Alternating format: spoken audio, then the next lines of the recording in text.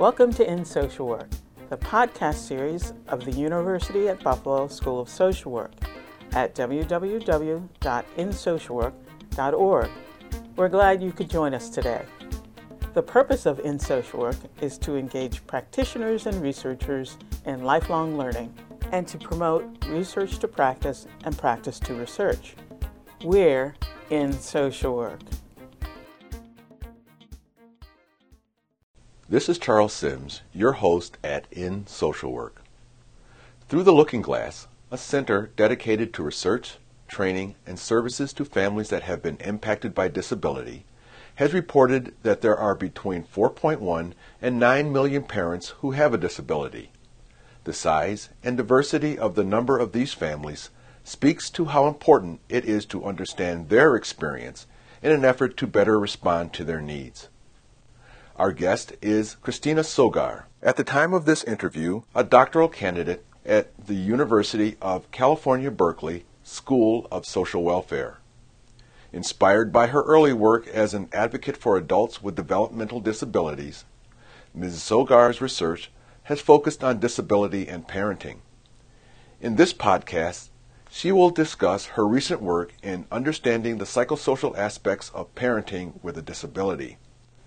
Ms. Sogar was interviewed by Katie Knack, a second-year PhD student at the University at Buffalo School of Social Work, who has more than 20 years' experience in the disabilities field.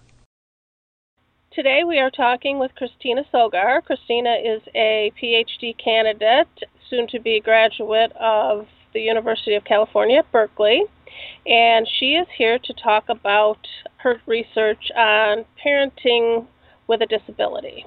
Christina, the reason that we chose your topic as a podcast is because we really do have relatively few researchers out there talking about individuals with disabilities and the kind of issues that they face. And so we appreciate your time. If you could start by telling a little bit about your research interest, we can go from there. Sure. In 2010, I was given the opportunity to work with Professor Jane Malden and Dr. Richard Spiegelman on a study investigating the well-being of parents who receive supplementary security income, SSI, and their children. SSI provides cash aid for people with disabilities. Just a little bit of background information. In 2013, the federal SSI payment is $710 per month. Almost all states supplement this amount slightly, though. For example, in California, the federal payment and state supplement combine so that parents are getting a total monthly payment of $866. These are for parents that are not getting any sort of other types of disability insurance. So just the straight SSI payment would be $866. So we wanted to learn how well these parents are doing. There's this general perception out there that parents who receive temporary assistance for needy families, TANF, may be struggling because they receive less money and they've got work requirements and time limits, but once they transition to SSI, there's no more work requirements, there's no time limits, and there's a little bit more money. However, these parents lose what are often essential supports such as childcare and transportation assistance. So the 2010 study really aimed to identify how SSI receiving parents and their children are doing. We found a great deal of material hardship among the parents we talked to, as well as child health and behavioral problems. So 1/3 of these parents reported past child welfare involvement as well. And so I became very interested in learning more about the caregiving needs of SSI receiving parents, what supports they find most helpful, and the circumstances that triggered the child welfare contacts. I see. You started with talking about being invited to participate in the research study. Can you talk a little bit about your own personal interest when it comes to parents with disabilities? Sure. I have in the past, before joining the PhD program, I worked as an advocate for adults with developmental disabilities and also worked as a counselor and a life coach for adults with disabilities. So it's just always been something that's close to my heart and something that I've been very interested in. And then through the PhD program, wanted to begin to learn about how families are doing when the parents have disabilities on a broader scale. Very good. Thank you. So what are you doing currently in terms of your investigation that pertains to your dissertation? Okay, so my dissertation really builds on the 2010 research. For my dissertation, I revisited some of the parents from the San Francisco study and then also interviewed parents in Alameda County, which is like Oakland, California, that area. So I had a total sample size of 127 parents. The majority of the respondents were women. In fact, 95% of them were, so I'll probably refer to my respondents as mothers throughout some of this interview. Almost all of them were single and had lived in their current county for many, many years. So my dissertation investigates the parents' health, economic, and caregiving problems and resources. I'm interested in how these problems and resources correlate with specific parenting practices, including parenting stress and self-efficacy, how they view themselves as parents, as well as the likelihood of child welfare involvement.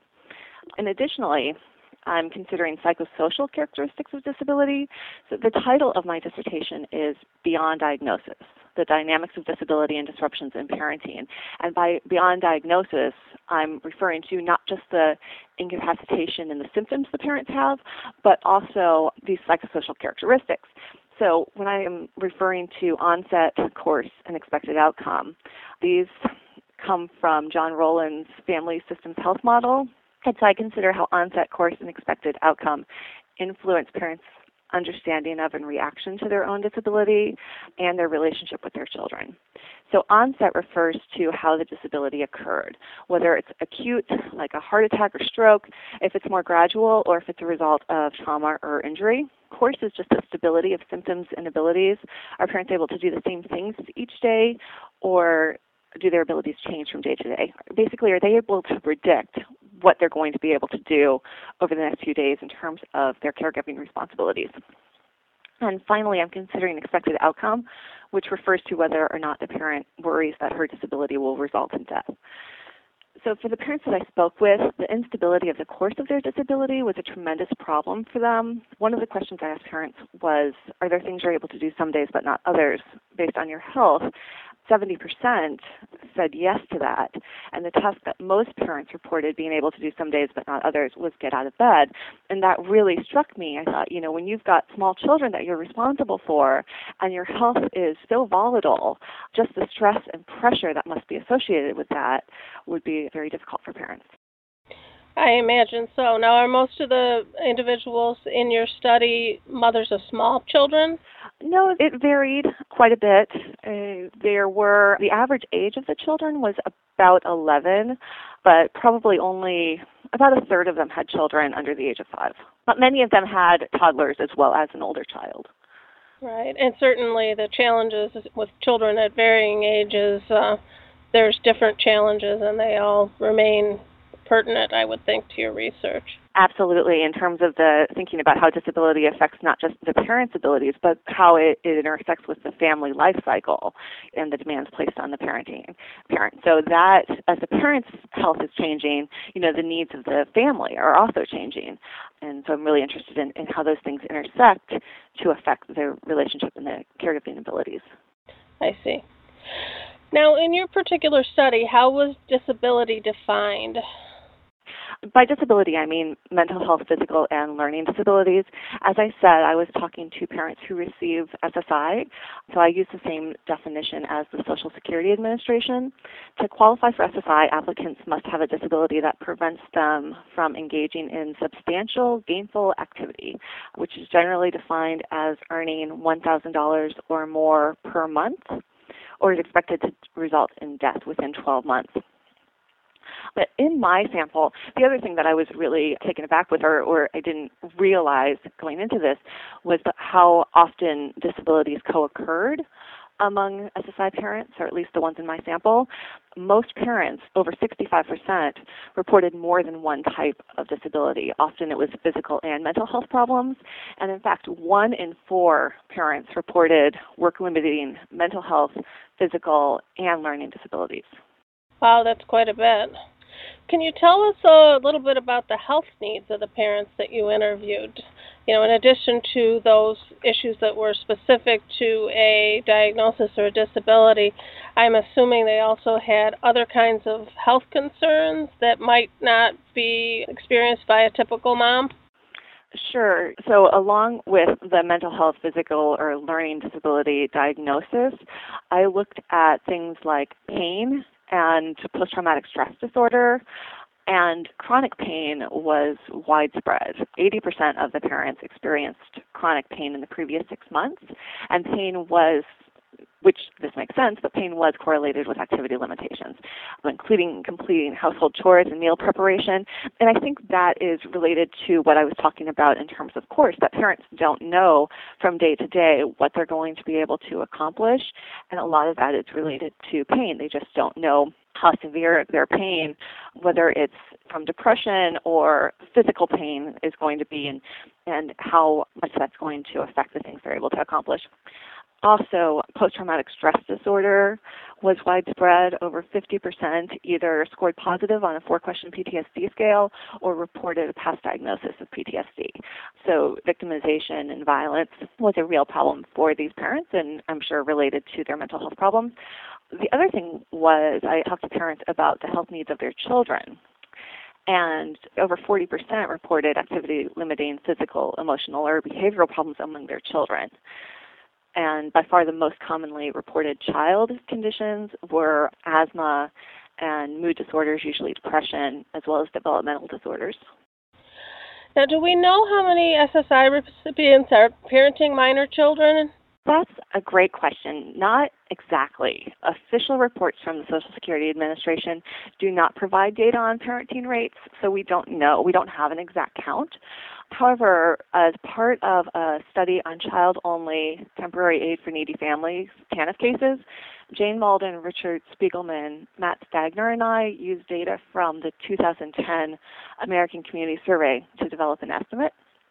So we looked at the parenting rates among working-age adults with less than $4,000 in earnings, income less than 100% of the federal poverty line, who reported a work-limiting disability and SSI income of less than $11,000 a year. Basically, the people that we could identify as SSI respondents or SSI recipients. So the parenting rate for that sample was just over 17%. So if we take that and we apply it to the 4.7, almost 4.8 million working age SSI recipients, we get an estimated rate of 816,000 SSI recipients who are parenting minor children. So that would be pretty current information of folks out there in these situations.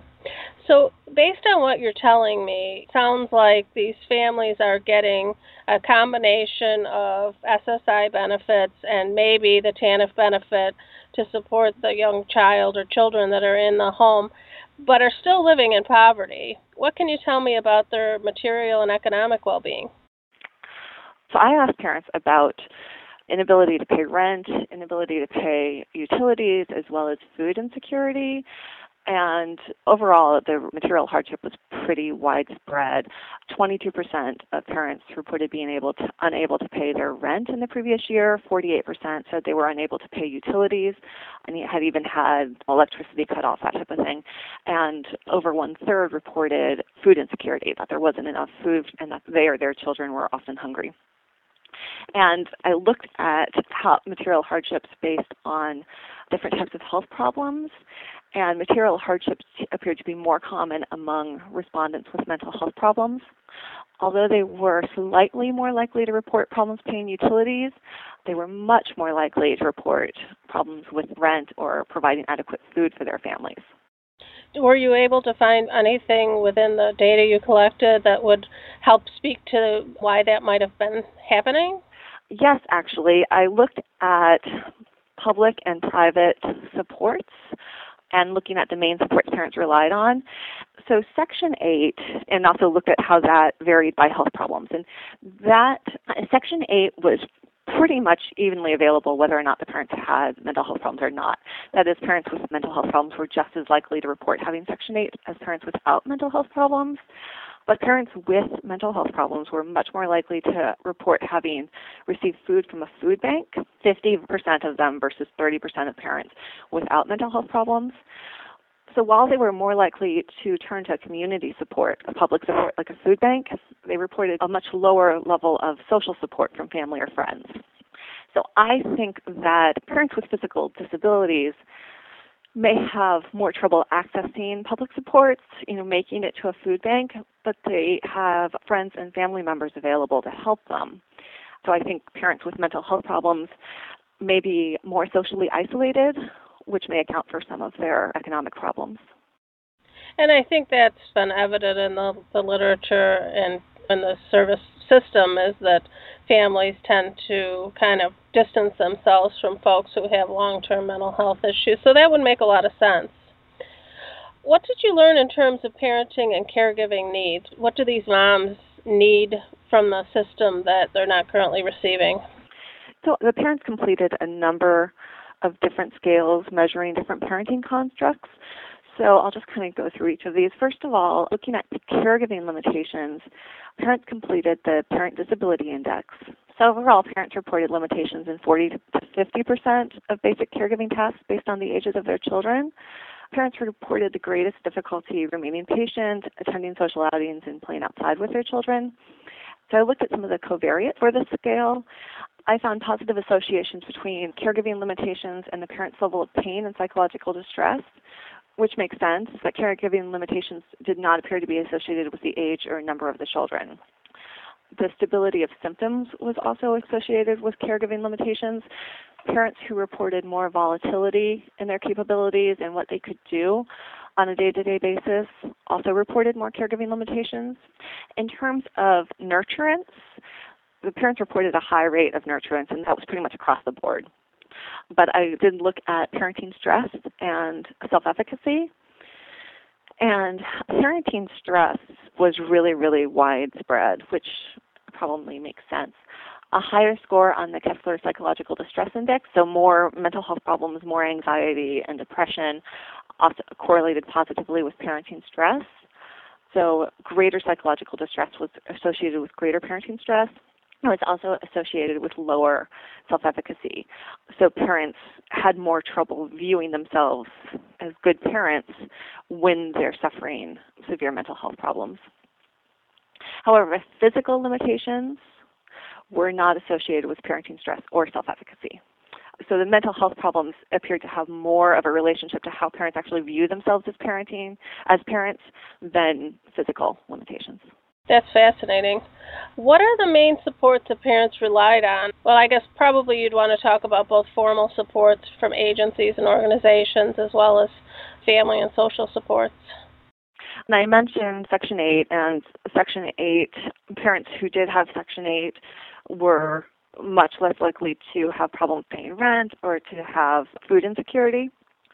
And other types of supports, in-home supportive services is available in the Bay Area, in California, many other states as well, I believe. And that was a huge support for parents. Only about 30% had IHSS, but these services allow parents to get to the grocery. It'll be transportation assistance to the grocery store, helping parents with completing laundry, and basic household tasks. So parents felt less stress and pressure about household tasks because they had the IHSS workers. However, at least in California, in-home supportive services, while they can help parents with disabilities, they cannot help the parents with their children.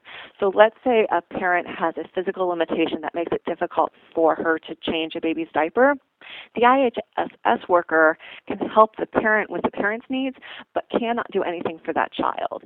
And so that's something that I would like to see potentially change so that in-home supportive services could be a greater support for parents in their actual parenting role. Right. And I've worked in the disabilities field myself, and we see that in New York State as well. Now, when you talk about in-home supportive services, is that broadly defined, or is that a specific funding source in your area? Because here in New York, it could mean a personal care aid paid by Medicaid, or it could mean developmental disability services paid by a Medicaid waiver program. It's specific. In fact, the way the program works is that parents that qualify for in-home supportive services, they qualify for a certain number of hours, and then they are able to interview and choose their own IHSS worker. They're not just assigned somebody, and that's great because a lot of times parents can choose a friend or relative that they trust, that they feel safe with, and that can also help bring more income into the family. Very good. So I understand that there's been some recent research by Dr. Elizabeth Lightfoot from the University of Minnesota and some others that are beginning to suggest that parents with disabilities are disproportionately represented in the child welfare system. You mentioned that earlier, that you found some of that in your study. Can you talk a little bit more about child welfare involvement among the parents you interviewed? Sure. So as with the 2010 research, about 1/3 of the parents in my study reported past or current child welfare involvement. And I've mentioned the psychosocial characteristics, onset, course, and expected outcome, and I found that parents whose disability had an acute or traumatic onset were much more likely to have been contacted by child welfare services. That was a really interesting finding to me that I'd like to learn more about. Is it a trauma that's resulting in parent disability that's also bringing CPS into the home? I don't know, but I think that's definitely an area for future research. Parents' physical limitations positively correlated with child welfare involvement, but mental health problems did not, which somewhat surprised me because mental health problems seem to be associated with more caregiving problems as well as economic and material struggles in my study, but it was not associated with CPS involvement. Parent physical limitations, however, were, and when children had activity-limiting health problems, the families were much more likely to have been involved with child welfare. Do you know how that compares to with the general population in terms of how many folks without disabilities might have a visit from somebody from the child welfare system? That is really a great question, but there's just not an answer for it at this point. We really do not know about rates of parental disability in the child welfare system.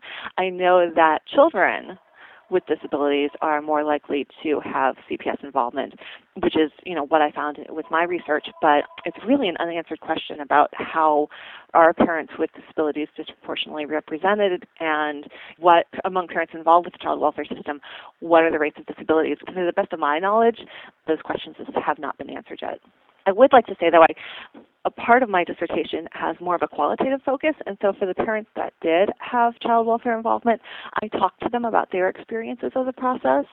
Not surprisingly, I guess, they had a fairly negative impression about having CPS come into their home, and they did not feel that their families needed child welfare services. 70%, though, said that the child welfare worker did not ask them about their health or their mental health problems, that was in no way part of the interaction. Most of those parents were really relieved by that. They really worried that their health problems and SSI status would bias the child welfare worker against them and result in their children being taken out of the home. So they were not wanting to bring up any of their health issues. They did not want to volunteer any information about their health problems or their economic problems. Only 12% of the parents actually felt that the CPS involvement helped connect them to counseling services or material benefits, things that they needed. Interesting. So what do you see as the next steps in this area as you continue your research or as other folks do similar types of studies? What kinds of questions do you think still need to be answered?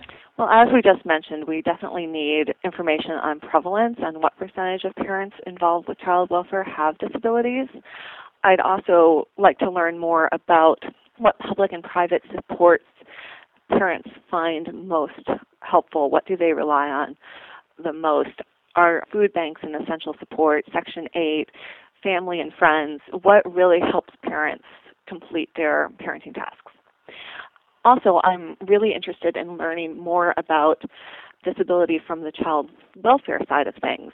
How do agencies and child welfare workers approach disability? The parents in my study felt that their disability was not part of the conversation they had with CPS workers. They thought this was a good thing because they feared discrimination, but it could have prevented the family being connected to helpful services. So I'd really like to learn more about child welfare workers' views of parental disability and possibly even develop trainings to help workers and supervisors become more aware of and sensitive to disability, to help prevent discrimination against parents with disabilities in the child welfare system, and also help connect them to necessary services. So in your study, you didn't have any direct connection with these folks. It was all by report of the parents themselves. Now, I have most of the parents, almost all of them, 95%, signed a release which will allow me to access county-level administrative data.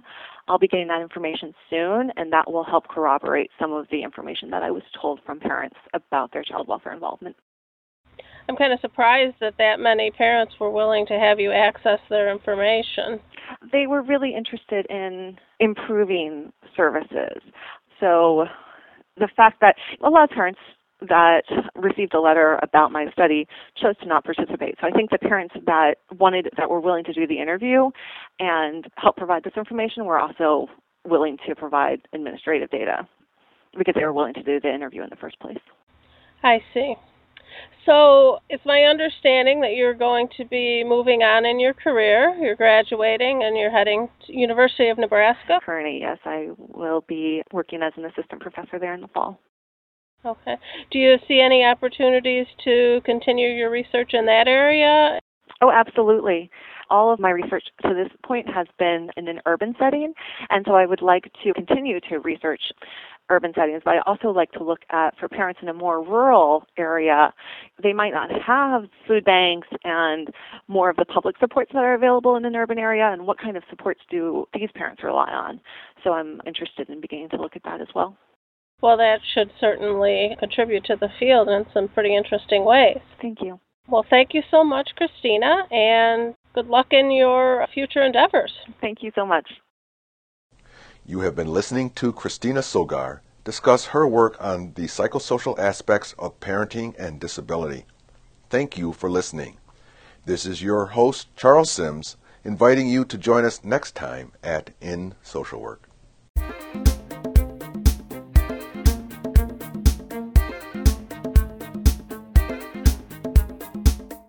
Hi, I'm Nancy Smith, Professor and Dean of the University at Buffalo School of Social Work.